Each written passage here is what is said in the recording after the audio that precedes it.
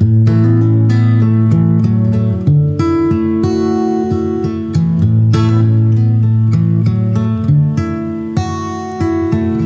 you're looking for one of the most beautiful and playable custom acoustics on the planet, look no further than Ed Rice at Toeir Guitars. Ed is a true artist, transforming exotic woods into magnificent, sweet-sounding instruments. Go to toeirguitars.us, that's TOIRGUITARS.us, and contact Ed today. Hey everybody, Brad and I want to say thank you for listening and thank you for the support. Please continue to listen and share this podcast on all platforms that you can. And if you'd like to support us monthly, we're set up now where you can go to anchor.fm/tophillrecording, hit the support button, 99 cents, $4.99, or $9.99 per month. Any amount would be greatly appreciated. Now back to the podcast.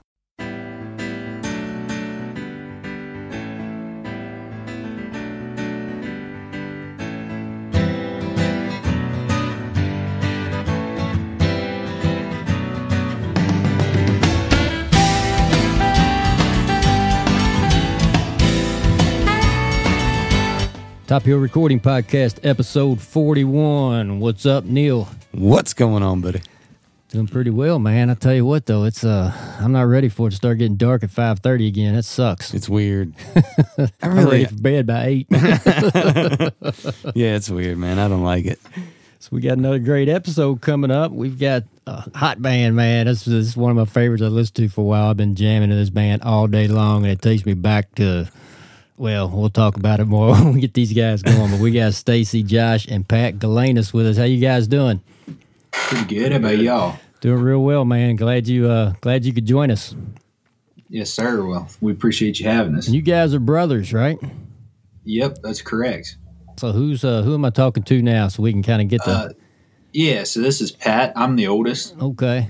Ah, that's why he's taking over. Yeah, Otis got to take over for sure. For sure.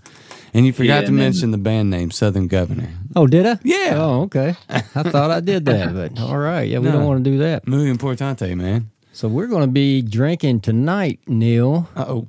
This is a Bullet Bourbon. I think this is new. It's called Blender Select. I didn't get a chance to look this up, but I think this is like a new Bullet blend. And guys, we always have Kentucky bourbon. We're I don't even know if you guys realize this, but we're in Louisville, Kentucky. Oh, okay. We played in Louisville before. Oh, cool. Okay, where'd you play? What was that place called? It was a pool hall. Oh, Diamonds? Sounds familiar. It might have been. Might have been Diamonds. I can't remember. Cool. You did a good job saying Louisville, too. Yeah, no kidding. You nailed it. Yep. So why don't you guys start off? This ought to be interesting having three brothers on, but let's go back and tell us a little bit about how music got started for you guys. Even back in childhood, what your first memories of music are, and when did it become something that you realized was going to be a big part of your life?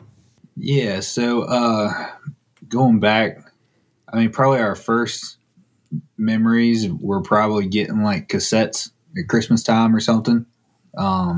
Cassettes. And yeah, cassette. That was like at the tail end of cassettes, right when CDs came out. Right, so they were cheap. But yeah, we used to get a cassette and stuff like that for Christmas. But music wasn't really a big, important thing to us, I guess, until later when we started playing guitar. Our parents bought us each a guitar for Christmas one year. And we started taking some lessons, and from there, it kind of progressed into its own thing. But I always say it found us. We didn't find it, kind of thing, you know? So you all got guitars the same year for Christmas? Yeah. We all got, they were just cheapo TV guitars. They were called Ibanez, or not Ibanez. What were they? Esteban guitars. Okay. Yes, sir. Yeah. Hey, man, my dad. They don't sound too bad. They really don't. My dad's got the little nylon string classical guitar cutaway. It actually sounds really good. Yeah, they're good sounding guitars. These were the Dreadnought. I don't know if they were Sunburst or if I think they were plain top with a dark back or something, but I don't know, probably about after 6 months of just kind of learning on them, the bridge on mine was starting to peel up, and I think Josh's neck was starting to tear off of his. So Stacy's was the only one that actually hung in there. But how old were you guys in this Christmas? I believe I was 13, and then how old were you, Josh? Well, I was probably we're all pretty close in age. 2 years younger than that, I guess. Yeah, so you were what, 11? Yeah. I guess. And then Stacy I was 9. Yeah, Stacy was 9. So it's been a while ago. I think it was the Christmas of 2005, 2006 ish, something like that. Okay. So who took to the guitar the quickest? I'm not sure. I mean, me and Josh definitely. Stacy had a hard time playing his because he was a lot younger. So his fingers, them freaking Estamons are like old 50s style guitars with a baseball for a neck. So when we finally got to upgrade our guitar to something a little bit better, then we kind of grabbed a hold of it a little bit easier and was a little easier to learn. Did your folks play instruments? Some. They don't play a lot. Our dad used to play banjo a good bit around the house, nothing like professionally or anything. And our mom used to play piano growing up. Like when we were growing up, occasionally she'd play piano here and there or whatever. But I mean, aside from that, our family's not super musical, I guess. I mean, our uncle plays guitar on occasion, and our grandpa used to play guitar on occasion, mainly at like family get-togethers or something. But aside from that, nobody's ever been into like any gigging bands or anything like that. That's interesting, man. That's interesting to me because I pictured you guys like the parents in the car, y'all singing harmonies on the way to the grocery store and shit. You know, I just had a different vision in my head of what your story was going to be. Because generally, you know, when I think of brothers in a band, you always just think that they just grew up with that infused in their life, and it was a gigantic for everybody to take music. Yeah, especially for all three to just become. Which I'm sure we'll get into, the musicians that you are now. Do you have other brothers or sisters? No, it's just us three. Oh, I was going to say, man, it'd suck to not make the cut. Sorry, you're out of the band. Yeah. So those cassettes that you guys had, what's the cassettes that stand out as the ones you guys just wore out when you're playing around the house and in the yard and stuff? I know I got a Neil McCoy cassette. There you go. I remember the cover of that. He's a white shirt, jeans with his hands on his hips. I guarantee. Yeah, it was back. I can't remember what that song's called, but that real big song that he had out there that kind of really, really broke him. Mm-hmm. It was whatever that cassette was. But then I think Stacy, you got a. I think I got a Skinner. I think Stacy got a Skinner cassette, and then Josh got a Alabama cassette or something. I remember those were kind of like the three big things we got, but I knew there had to be some Skinner in there. Something, yeah. Well, our dad used to drive a truck, and so he'd play Skinner all the time. So I mean, we've been around music all our life. I mean, I remember driving around in a car that he used to have like a Southern Rock Greatest Hits CD or something, and it had That Smell from Leonard Skinner on it. Yeah. That's probably, aside from getting that cassette, would probably be my first musical, like what I can remember. So you got three brothers, and you figure at some point you're all playing the same instrument.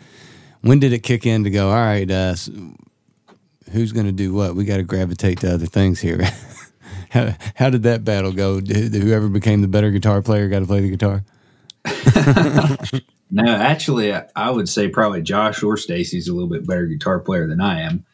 When we first started, all three of us played guitar, and we had like a bass player and a lead singer and a drummer and all that. And we were playing a lot of cover songs. We'd play like 4 hours worth of cover tunes and go around and play all these, you know, long little bars nights. Those long nights. Yeah, exactly. Like bars, pig roasts, all kinds of other private parties. Yeah, it was.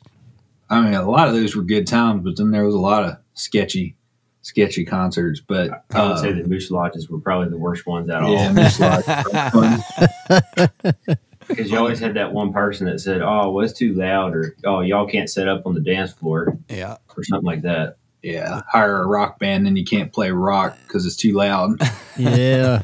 Can y'all play acoustic? Well, we only brought electric instruments. We can't talk. Yeah. Yeah, but exactly. But from there, I don't know. We always played original material. Like when we first started playing together, before we actually started a band, we just all three sit around and jam, and we would come up with our own kind of arrangements and stuff. They weren't really completed songs or anything, but we had a little bit. We'd play what we knew of certain Skynyrd songs, or we'd write like a chord progression and play that. And that was cool. But then once we kind of formed a band and, got to playing around, we were always playing Southern rock songs and classic rock songs. And in this area, which maybe it's different now, but when we were first coming up, there wasn't a lot of people our age that were really into that stuff. And if they were into something, it was mainly like Iron Maiden or like a lot of 80s metal or something like that. And nothing wrong with that, but that just wasn't our style. So we were primarily, the people that we had in our band were older people. And the problem with that is, obviously they have mortgages and kids and full-time jobs and all of the stuff that goes along with that, wives that doesn't want them playing on certain weekends or whatever. So there's a lot of complications you have, and rightfully so. I mean, they were just there to have a good time and play, good shows and stuff. Mm-hmm. How old were you guys when you were doing this? It wasn't too far after. I think we started officially in 2009, somewhere around there. I don't know. We played covers for probably up until about 2011. 2011 was when we really, 2011 and 12ish is when we kind of started doing all originals. And that's when things kind of started changing for us, because we just got tired of playing cover tunes. I mean, it's good to cut your teeth playing cover tunes, and it shows you how to play, especially when you're playing with other people and stuff. But it just kind of constantly got to where we were wanting to do more and more shows and write more songs and practice more nights of the week. And it's hard to really find people that are willing to commit that much time to it for like a actual profession. So from there, it just kind of snowballed. And then Josh had always kind of fooled around with playing drums on occasion. Like one show, he had to play drums on, I think we played like one or two songs with him on drums, because the drummer we had, he had a massive cramp in his leg or something. He couldn't play for a while. So Josh had to get up and do it, because we used to sound check our drums every show, and he'd get back there and do it. So he just kind of naturally started playing drums. What song was that? I think it was Voodoo Child, maybe. Oh, that's right. Yeah. Josh is killing it in that Memphis Train video. Yeah. He's really come a long way. For somebody that's not a drummer. Yeah, consider it. I guess you are a drummer now. Yeah, no doubt. I guess if that's what you want to call it. So how many instruments do you play, Josh? Guitar and drums, anything else? I messed around with the banjo a little bit. Back when we started playing bluegrass, we got what all instruments did we have there? So you guys played bluegrass for a while? Not professionally. It was just our dad would play banjo. Yeah. Sometimes every few nights or something, and mainly on like holiday get-togethers and stuff. Our dad and our uncle and us would all sit around and play some banjo tunes that he knew, like old bluegrass stuff. Right on. Yeah, we had a mandolin. Yeah, I tried to teach myself how to play mandolin, but I never did stick with it. Yeah, that's cool. Well, all bluegrass instruments are awesome anyway. I mean, but learning how to adjust to the string setup is always wild. So what was the name of this first band that we've been talking about? So when we first started out, we were calling ourselves Blackjack, which is just going back. I'm glad we changed the name now, but back then we thought it was cool. We had to change the name because apparently, we didn't know this at the time, but there's a band from our area called Blackjack that's apparently a cruise ship band. Like they must play on cruise ships because I've never seen them play around here. And I don't know where officially they're from in Virginia. So you're in Virginia? Yeah, Northern Virginia. Did they dress like pirates? I have no clue. I've never seen them. They sent us an email one day. This was like in 2010, I think. We'd only been playing out in the, local music scene for maybe a year. But we were starting to get a name for ourselves because we were doing a lot of Skinner tunes. And at the time, there wasn't a lot of bands that was doing a lot of that. So your fans showed up and saw a cruise ship band and like, what the hell? But yeah, they sent us an email saying that if we didn't change our name, they were going to have to seek legal action against us or whatever. So we sat around and like him-hawed over names, and I don't even remember how many different names we had. It took like a week or so because we actually had a local newspaper was supposed to come out and do a write-up for us. And they said they were coming out at such and such day. And this was like, I guess a week before that happened is when we got that email. So then we're like, well, we got this interview and they're going to put our name in the paper and we don't have an official band name. So we got to figure out something pretty quick. If we would have used the old band name, that would have sucked being a write-up and then you change it or whatever. But so that's kind of how the name came about. The Southern Governor, how did that develop? I don't know exactly, to tell you the truth. I know our dad came up with it. I don't know. Honestly, I think we was just sitting around a campfire and just brainstorming on band names. Yeah. Man, Neil, we got to hang out with these guys. No kidding. Campfires, banjos. All right, well, here's what I'm thinking, man. Heavy rock. Here's my thought. All right, while I was hearing the Blackjack story, I was thinking, what if the Blackjack band people that were the ones that sent this cease and desist only heard about the Blackjack name because somebody, like a group of hardcore, what is now Southern Governor fans, but was Blackjack fans, bought cruise tickets and went on that cruise expecting Blackjack, the awesome band that they know to be there. And then the guy was like, we're not that Blackjack. And then he ended up being the guy that started Rock Cruises. Yeah. You guys were essential to the rock cruise industry without even knowing it. That's my theory. So them rock cruises are pretty cool. It'd be kind of neat to do one, but I wouldn't want to do one right now. No. Yeah. That's true. So, man, I want to go ahead and get a song in here pretty quick. So, you guys sent us some songs. What do you think would be a good one to introduce our listeners to Southern Governor with? Y'all got an American Pride, right? Yeah. Yeah, that would be probably a pretty good one. A lot of people like that one. Let's listen to American Pride.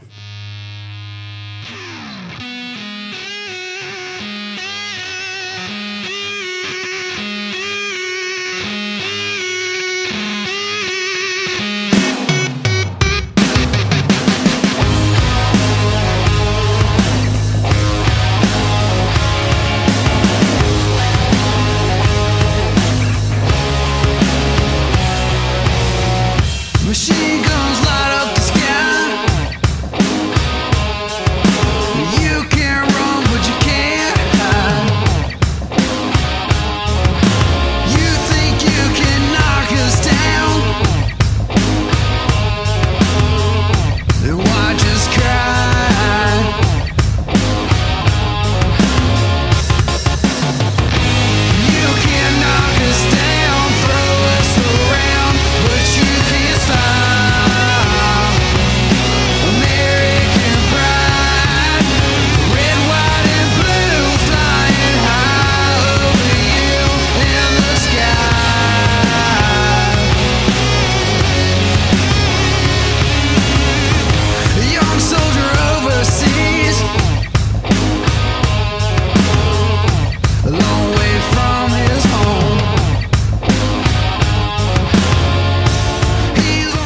That should be in like the next Rocky America. I mean, I don't know. That's just so bad. Man, I was listening to this today, and I was thinking, gosh, this just like it like takes me back and makes me, you talked about a fire. Like I just picture people in a field with like a 10-foot bonfire and whiskey bottles in their hands and just having a hell of a time.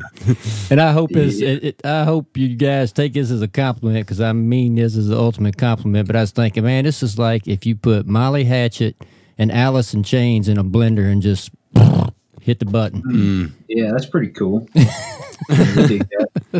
Yeah.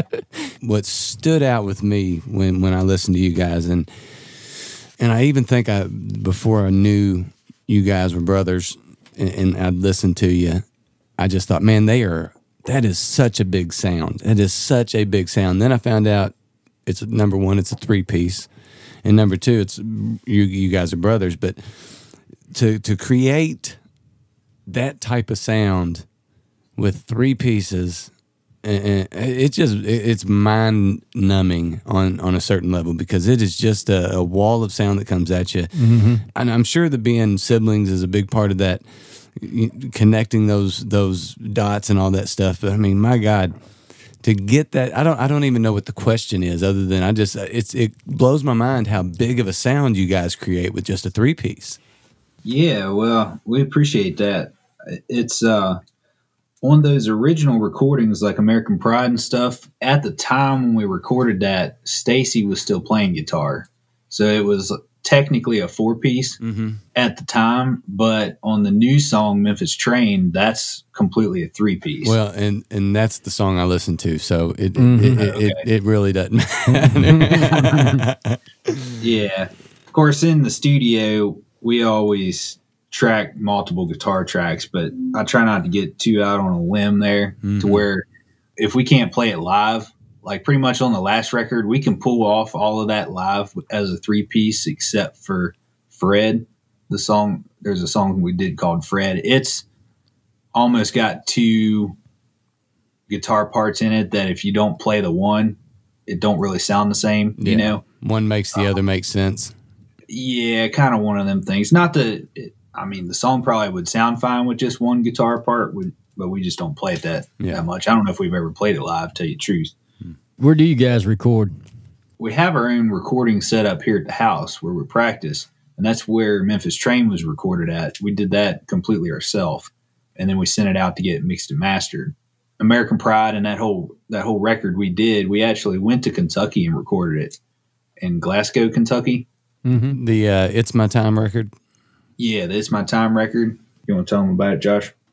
Yeah, we went down there and recorded with Chris Robertson of Blackstone Cherry. He produced it. We were down there for, I think, 7 days. We tracked 9 songs, and we wrote one down there while we were there. Yeah, we actually went down with, I think we had maybe 13 songs, rough demos and stuff. Some of them were real rough demos we had tracked here at the house, and then others were just like us sitting the iPhone down and recording us playing kind of thing. So it wasn't super polished. Once we got in the studio with Chris, he really kind of defined our sound, I'd say, because what we went in there with and came out with is 2 completely different things. It just amplified what we were trying to do. Like the sound we had in our head, I feel like we accomplished that, and it wasn't our doing. It was more on Chris's part, because he really knew how to get what we were wanting to sound like, you know what I mean, with the loud guitars and the wall of them. Yeah, okay. That and about songwriting in general, too. I mean, he obviously Blackstone Cherry's been around for a good while now. And when we did this, it was back in late 2012, right around this time of year. And they had just got done touring off of their 3rd record, I believe, the one with White Trash Millionaire and all that on it. So that was right before they really blew up. Those songs off that record really, obviously the ones before that kind of put them on the map, but that one really solidified their band. At that time, they had recorded with 3 good producers, so he had a lot of helpful insight on things to do. Like when we went down, a lot of our songs were 6 minutes long or something. Oh, wow. We had one of those. Yeah, they were typical old school Skynyrd songs where, it was 6 minutes and 3 verses and 2 guitar solos. And so he just kind of helped strip them down and just whatever didn't need to be in it, we didn't put in it. And so we just went with kind of the way we write now is with just, 2 verses and a bridge and, 3 choruses. And I mean, we change it up every now and then, but it just kind of helped us get a little bit more radio friendly and more modern sounding. Is there one of you guys that's the main songwriter, or is it a group effort, or what does that look like? It's a group effort. Generally, we'll come up with a guitar riff. I'd say most of the time, I'm all the time playing guitar, usually of night or something, and I'll just start recording on my iPhone like a guitar idea or something. And maybe a lot of times here lately, if I come up with a guitar idea, I'll automatically kind of try to figure out some lyrics, like some melody and stuff to go with it. I just have those stockpiled on my phone. And then when we practice of nights, we'll jam on those ideas. And from there, it kind of becomes its own song. So how many times have you done that and then forgot about it and went back like 3 months later and listened to your phone and went, oh yeah, I forgot about that. I'm glad I laid that down. Yeah, we do that all the time, really. I mean, we're trying not to be that way, but I find it as a good little surprise, man. You're like, I surprised myself with that when I forgot about it. Did I write that? Yeah. Well, usually we'll practice about 2 hours a night, 3 or 4 times a week. So usually if we're writing, we'll try to write a song a week or something like that, or however long it takes. But we'll get a song to where it's pretty well completed, and then we'll do like a rough demo of it in the computer, like semi-professionally recorded. And so every once in a while, one will fall through the crack, or it'll be on the computer, and we'll start moving on to other songs and kind of forget about it. But I haven't had that happen too much. Well, I mean, that seems like some pretty laser focus, really. I mean, if you're going to be able to, especially being brothers, and spend that much time nailing down songs, I'm sure once you all get on the same line of thought and get going with the song, the last thing you really want to do is let it go. I'm sure that those practices produce a ton of good stuff. Yeah, we just been stockpiling songs for the last few years, to tell you the truth. I mean, we've been playing shows and focusing on that, but if we're not playing shows, generally we're either writing songs or we're trying to demo songs out. So we have a pretty good stockpile of songs, and you just got to keep writing. The more songs you write, the better they get, and it's kind of one of them things. You said the last album was recorded in 2012. I think it was released in 2013, and then you've stockpiled but you just released Memphis Train, which is 2020 release. So do you guys have a project coming up that's going to be a like EP full length album or something that you've been focusing on during all this? Well, what it was the shutdown and is currently, I don't know. We're definitely looking at something like that. Hopefully maybe next year. When we tracked Memphis Train, we also tracked a second song. I believe all the guitars and bass are done to it. It's just mainly finishing the vocals up and maybe changing a guitar part here and there, or like redoing a solo or something. But the song's pretty well tracked, so we're probably going to release that. I don't know if it'll get out before the end of the year, but hopefully in the next coming months, we'll have something else out as a follow-up. And then we definitely want to do like a full-blown record, but the problem is stuff right now is so expensive, especially just even if you recorded a record yourself, it's really expensive to get this stuff mixed and mastered and make it sound good, Oh yeah. And then there's tons of other stuff that comes along with that. I don't think people really realize all that, but we definitely are looking at doing, if anything else, an EP, but hopefully a full record, because we have the material for it. Mm-hmm. So, I mean, that's was always the process that I never thought about when it came to making a record. It was the actual hours after you stop hitting the record button and really nailing down what the song sounds like and getting the tone that you want and all those little bitty things that really can drive you nuts. Yeah. And change the song. Yeah. Well, and I think... and that can go on forever. Yeah. If you don't stop it. Yeah. Well, and I think for years and years, we would write songs, stockpile them, and then just kind of either they would evolve from playing them at shows and stuff, or we would always be rewriting them and trying to make them as good as possible. But at the same time, I think there's a point to where you might be further off just calling them done and just keep writing new songs. Because every time we would spend a lot of time reworking songs, sometimes they would turn out good. Like Memphis Train is a good example of that, because that song we actually had when we went to Kentucky in 2012. And we reworked it probably about 2 or 3 years ago to what it sounds like now. And so, I mean, in that regard, it does work, but also I think we've written a lot better songs too. Probably that sound a little bit better than Memphis Train, but we wanted to try to get some of these older songs out while we're still writing new songs. Mm-hmm. And listeners, we'll close the podcast with Memphis Train. We'll play that whole song at the end of the podcast. So, oh yeah, that's the new stuff. You got to play that out fully. I was listening to the song "Putting in Time" today. I was listening to that at work, and I thought, man, is this song on it? That's a good one, man. That's a good one. They're all good. I love the whole thing, honestly. Oh yeah, well, we appreciate it. What can you tell us about "Putting in Time"? Is that the same recording session? Yeah, so that was off of the It's My Time record. It's a pretty early song. I don't think it changed a whole lot when we were actually recorded it neither. Maybe the solo a little bit different and some of the lyrics, but that song's got a cool story because the title, Putting in Time, Waiting on Friday, is something our dad used to say all the time. Still does. And he still does. Don't we all?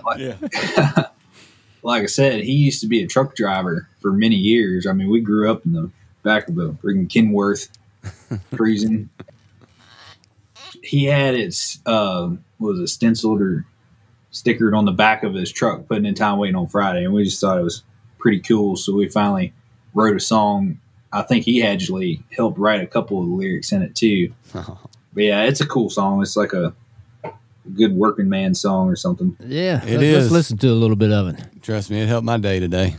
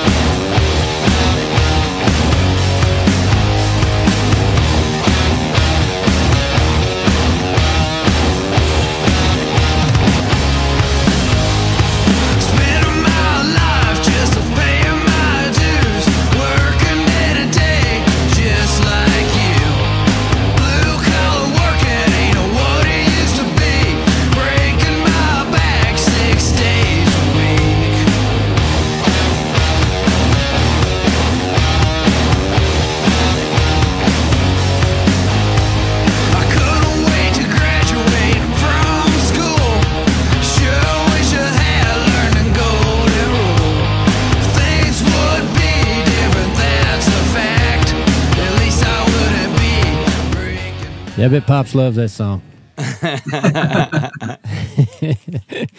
So I was in high school in the early 80s. About the time you were getting the last end of them tapes, guys. So so I listening to like the 70s Southern rock. And then later started getting into Soundgarden, Stone Temple Pilots, Alice in Chains. And I don't know. I mean, am I wrong? Does this not sound like a mesh of that? Yeah, it really does.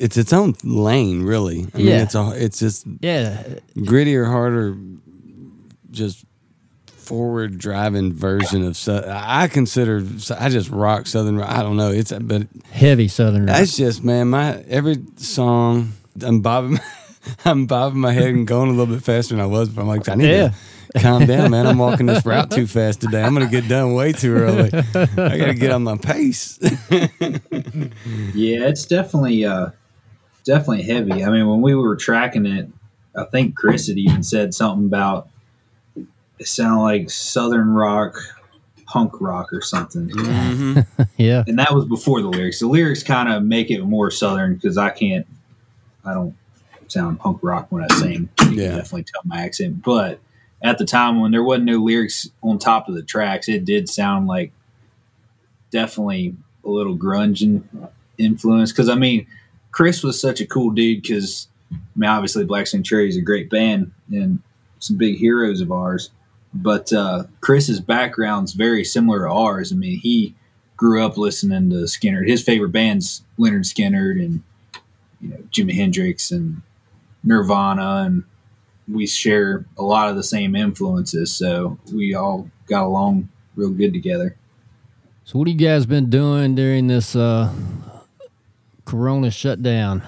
How you guys been keeping active and promoting and supporting your music? And well, we've been pretty busy with all of the extra stuff you got to do when you release a song. Like this is the first time we've actually done a lot of what we're doing right now is like doing interviews, and we hired Paige as our publicist, and she's sent it out to over 100 plus stations, and a lot of them's picked the song up and starting to play it. Awesome. Cool. Congratulations. Yeah, we appreciate that. Huge. So we've been doing that, and then diving into the Facebook marketing and YouTube marketing and all that good stuff. And that's taken a lot of time trying to learn how to do all that. No doubt. So that's consumed a lot. You got to know how to manipulate those things. You get those things. Yeah, get everybody that wants to listen to your style. I mean, that's another job, isn't it, guys? Oh yeah, 100%. We didn't even know anything about it. Like we thought that, I don't know, maybe we just sucked or something because you have so many people on Facebook. But if you actually look at your analytics, I think we got like maybe 3,000 Facebook likes right now. And that's not a lot compared to a lot of other bands. But any post we make, it don't even reach a quarter of that. So it doesn't matter. You could have 100,000 Facebook likes, but if you're not reaching them, then you're kind of wasting your time. And that's kind of learning how to promote posts, and you can go in and like target people that like your page or people that might like your page and stuff. So there's a lot of that, and learning how to get your music in front of people that we just now ran across. So I wish we would have known that back when we put out that first record, but which I don't know if the tools were actually there. I guess at the time, this is probably a little bit newer stuff, but because on Facebook we got 25,000 views so far on the video. Wow, nice. Yeah, and YouTube's sitting at like 16,000 right now. That's awesome. So I mean, we definitely are starting to get our name out there a lot more than we've had in the past, and it's thanks to those type of things. And then also, like say, hiring Paige as our publicist, she really got it in front of a lot of people too. I think it's time for Paige to come on the show. Paige needs to come on just you hear that, Paige? Break it down. Let us know what we're doing wrong here. So tell us a little bit about the video, Memphis Train. Whose idea? Who shot it? And what's it about? We actually shot that on a iPhone camera. That's crazy. Yeah. Yeah, we had it was like one of them phone mounts that like keeps the phone stable. Yeah. For more cinematic. I've got one of those and I can't figure it out. A gimbal? Is that how you say it? Gimbal? Yeah, it's a gimbal. Yeah. This is just a piece of junk. Yeah, it's like a little piece of junk, Smooth Q or something like that. I got like the same one. I got the same one. Hey, will you send Brad a video tutorial of how to work that thing after this podcast is over, please? Hey, there's a lot of cool stuff you can do with that, though. If those people that know what they're doing with it, it's like, just like he said, it's like having a $4,000 camera. Right. It definitely helps. It shows up in some of the video. That's what you got to watch, because we had a lot of shots that we took that looked really cool, but you could see the gimbal in the corner of the camera if you move it too fast. So there was a lot of shots that didn't make the cut because of that. Oh, that sucks. Damn it, Stacy! The gimbal's in the. So who was the camera operator? We actually had our road crew film that for us. Nice. And I feel like they did a pretty good job on it. Yeah, it turned out pretty good. Did you guys edit that video yourself? Yeah, I edited the video. Well, that was another thing that took a long time to figure out. Cause, like, I'd never done anything like that. Like, I do Photoshop and like graphic design on the side. So, I mean, I was kind of accustomed to doing certain things, but the video side of stuff like that is completely different. Yeah. And so that was a big learning curve, because That song was recorded in March. We tracked the drums to that song the day that the NBA had canceled their whole season. Oof. And we all thought that this whole thing was just going to blow over in a month, and it was just crazy. Obviously, from there, we were dead wrong. But so the song had been pretty well done before summertime came, I think, because right after we tracked drums, it didn't take but maybe a month to get the guitar tracks and bass tracks laid down and all the solos. And then we did vocals last because I'm not a very good singer at times, especially in the studio. It could be a little bit of a pain, but yeah, the studio sucks sometimes. It took a while to get it mixed and mastered, though. That took a long time, just getting the right mix. We sent it out to a guy in Jellicoe, Tennessee by the name of Matt McQueen. He's got a studio there called Gem City Studios, and he mixed the song. And he did a fantastic job because when we tracked the song, all of those sounds that you hear on the finished product is the song. Those are real drums, real guitars. Like, there wasn't nothing fake on it. There might be a little bit of auto tune that he did because I did multiple guitar tracks, and you got to tune them so they don't sound too out of tune. He did a little bit of, moving some things around, but for the most part, that's a pretty well raw track. I don't think there's but maybe a little. He said he might have put a little snare sample in the track, maybe. I think at the end it was more like a reverb kind of thing to kind of thicken it up, but for the most part, that's all real. But yeah, it took a while to edit the video and make it look good like that. We shot it all in one day. No, I take that back. The main part where we're playing all on the same screen, we shot one morning. I don't remember what day it was. A month before the thing came out. So it was shot on August 8th or something. 8/8/2020. Yeah, 8/8/2020. The song came out. We didn't plan that, but the song came out on 9/9/2020.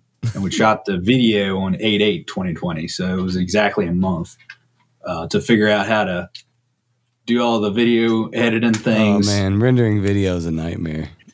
Oh, yeah. It was, well, the morning that the video was supposed to come out, I had glitches to where it was like a 7-hour render. And so I went to bed the night before, and we had already announced that the song was going to come out like a specific day. And we had to retrack one or reshoot one part in the video. And so I didn't have the video done until the night before, literally. And it was like a 7-hour render. And so I went to bed with it rendering, and I woke up the next day and it didn't look anything like what I had done. Oh, no. And so I had to I had to go on YouTube and try to figure out why, because I color graded it and it looked great on the computer. But once it was saved to an MP4 video file, it didn't even look anything the same. And so I had to go back in, recolor grade it, and I found some tutorial on some tricks to do to kind of make it look good, like to keep it. I don't know. I think it's something with Premiere Pro. Apparently, the other video software is not quite as bad, but Premiere Pro for sure. Whatever you're seeing on your computer isn't totally accurate of what it's going to look like after it's rendered. Brutal. But, so yeah, we did that. Sent it to me when I was at work, and I watched it on one of my breaks, and I'm like, we can't really post this. This don't even look like nothing we shot. It was.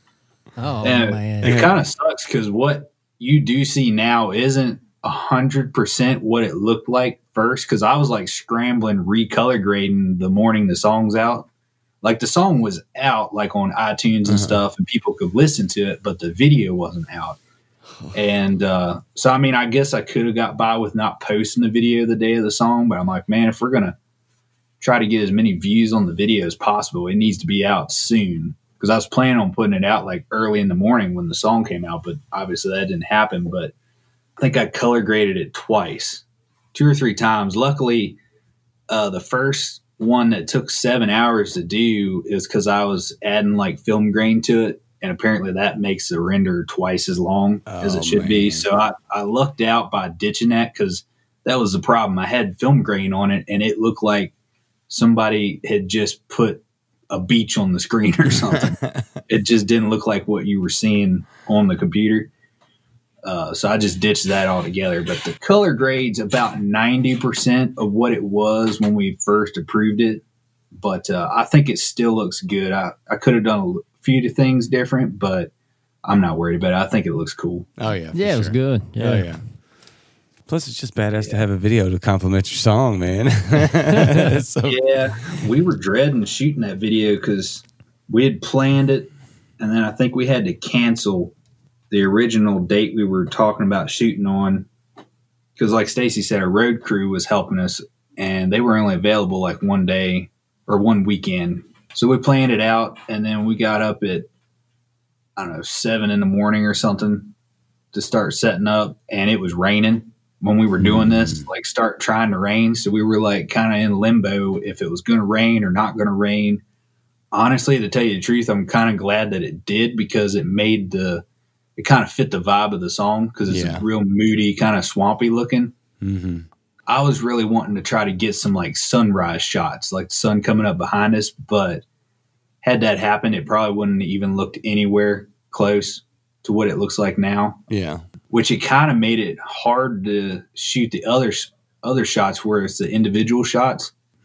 Because those we shot all ourselves. Our road crew didn't really shoot many of those. We had to wait and look at the radar and see what the next day was that it was going to rain. So it looked kind of like it was similar, to the main day we shot. But so it was just them things. At times it was like misting when we were shooting, but it turned out good. Thankfully, it didn't rain. It just misted and kind of made the video look better. So the video's been a gigantic part of the release of Memphis Train. Do you think has garnered more views and listens than the audio itself? I would say so. I haven't officially looked. It's been a little while since I've seen how many like streams and stuff we've gotten. But I would say by far the video is probably the most. But I think the video kind of really helps the song. Like the song sounds great, but I think the video really kind of helps the song, especially when you're trying to post it online and stuff. Like I think the video kind of grabs you. There's two different videos. Like right now, I think on YouTube it's just a shortened video at the moment. But we shot a shot where we drove in the car and got out and started playing. And then we got back in the car and drove away. The full video is on our Facebook still. It's got, I think it got like 15,000 views or something like that. But the problem is when we were spending money trying to promote it and like send it to people, like we would on Facebook and stuff, you can show it to people that like certain bands' pages. Like we'd send it to people that like Skinner's page and like a lot of other Southern rock bands that kind of like we knew would really dig the song. But the problem is if you think about it, if you've never really heard a band and there's a little bit of a long intro before the song ever starts, most people just keep scrolling, unfortunately. Yeah. There was definitely a few people that kind of thought it was cool and it kind of grabbed their attention, but we ended up editing it for that purpose. But eventually we'll post the full version again. But like I said, the full version is up on our Facebook, but we was having the same issues on YouTube as well. Yeah, man. People's attention spans are short. Speaking of Facebook and all the socials, so people that want to follow Southern Governor, where do they go? Yeah, you just can go to facebook.com/Southern Governor. Instagram's the same, instagram.com/Southern Governor. We're on Twitter, YouTube, SoundCloud, like all the major ones. And then, like I said, our music's available on all the major streaming services and iTunes and stuff like that. But yeah, we're definitely out there. Or if you just go to our website, southerngovernor.com, there's links to all that on there as well. So are you guys doing any live gigging right now, or is it still everything kind of shut down there? Most everything's kind of shut down. I did see this past weekend, one of the bars in the area did have some music playing. So I'm hopeful maybe we can get a show or two. we definitely had shows booked in the summertime, like after the coronavirus hit. Like obviously everything shut down, but when things were starting to open back up, we did have a few shows booked. But I don't know, Virginia's still kind of, it's not like Florida or something. Florida, I think they're still having shows like nothing ever happened down there. Florida's got the pedal to the metal. Virginia's not that way. No, neither is Kentucky, man. We're on a pretty decent lockdown, and I don't mind it at all, honestly. Yeah, I mean, we usually played, I don't know, every few months or something, or if we had something like this, we would definitely book a lot more shows to kind of back it. But we were kind of hesitant about putting the song out because of all this. But then, we spent all the time recording it and all the money invested and getting it mixed and mastered professionally and all that. And so we figured, what the heck? Well, and I think that's where the video really helps. We had a band from Houston last week, Roots from the Clay, and they had a video backing one of their latest release, and we talked about how that's very important right now to have some type of visual, so people can at least get some vibe from you as all this is going on. So I mean, it's really an important thing to have something like that. Yeah, exactly. I mean, that was a big thing because I think ever since Instagram kind of came out and a lot of that, people don't really just read regular posts anymore. You almost either have to post a photo or a video of some sort. Yeah. And even then, it's kind of gotten to where it's just like what I said. We had such a creative process with the video, with a cool intro, like us riding in. It was kind of more of a story base behind it. But people skip after 6 seconds. Like if you look at the data and stuff on all that, the skip rates are like 6 seconds or shorter. You got 6 seconds to really grab a hold of somebody, or else they keep scrolling. And that's ridiculous, but it is what it is. Yeah, man. Yeah. It's a TikTok world we're living in, bro. Exactly. Which I will say, YouTube, I think, is a little easier. It's more expensive for stuff like that, but as far as views and stuff, like on Facebook, people stop and watch, I don't know, maybe a quarter or half of the video or something, and then they'll keep scrolling. Yeah. But like on YouTube, people's there to watch videos, so I think you get a little bit better views, I would say, longer views and stuff. But like I say, it's definitely more expensive as opposed to like Facebook. And then Instagram's just its own. I mean, Facebook owns Instagram, but Instagram's its own beast. Like, I'm not exactly sure what to do on Instagram, to tell you the truth. We've had a major issue trying to get our ads to keep from getting pulled, I guess, because of the election and all that crap. I guess because really? our name's governor. Oh, okay. I never knew it would be an issue, but every time I would do like a sponsored ad or something for the song, it would get rejected. Huh. And it would say, rejected because of political whatever. You have to show proper ID or whatever to get to do like a political post, apparently.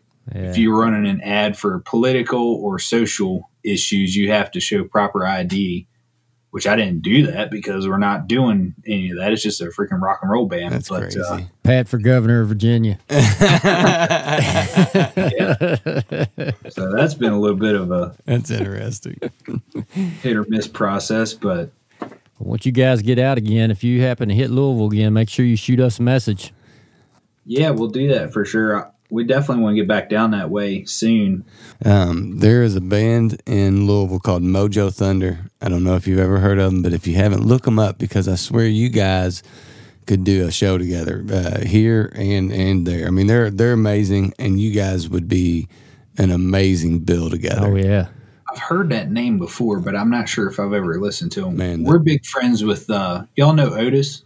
I think they're from Edmonton? You know what? I don't think so. I don't know. Oh, yeah? But believe me when I say we'll be listening to them. Yeah, check them out. They're from the same town that the Kentucky Headhunters and Blackstone Cherry's from. They're kind of like a blues rock and roll band, I guess. Kind of like a modern day Allman Brothers, but on steroids. Cool. That's kind of what I thought you guys were, so. Well, man, we appreciate you guys joining us tonight, and it's been good talking to you. And we're going to go out on Memphis Train. We've talked about it quite a bit, but anything else you want to say about that before we sign off? We appreciate everybody that's watched it and listened to it and all that, and bought it and shared it on Facebook. All the positive reaction we've had to it. We appreciate y'all spinning it. We hope you dig it, and there's more stuff coming soon. All right. Can't wait to hear it, guys. We'll see you guys next week.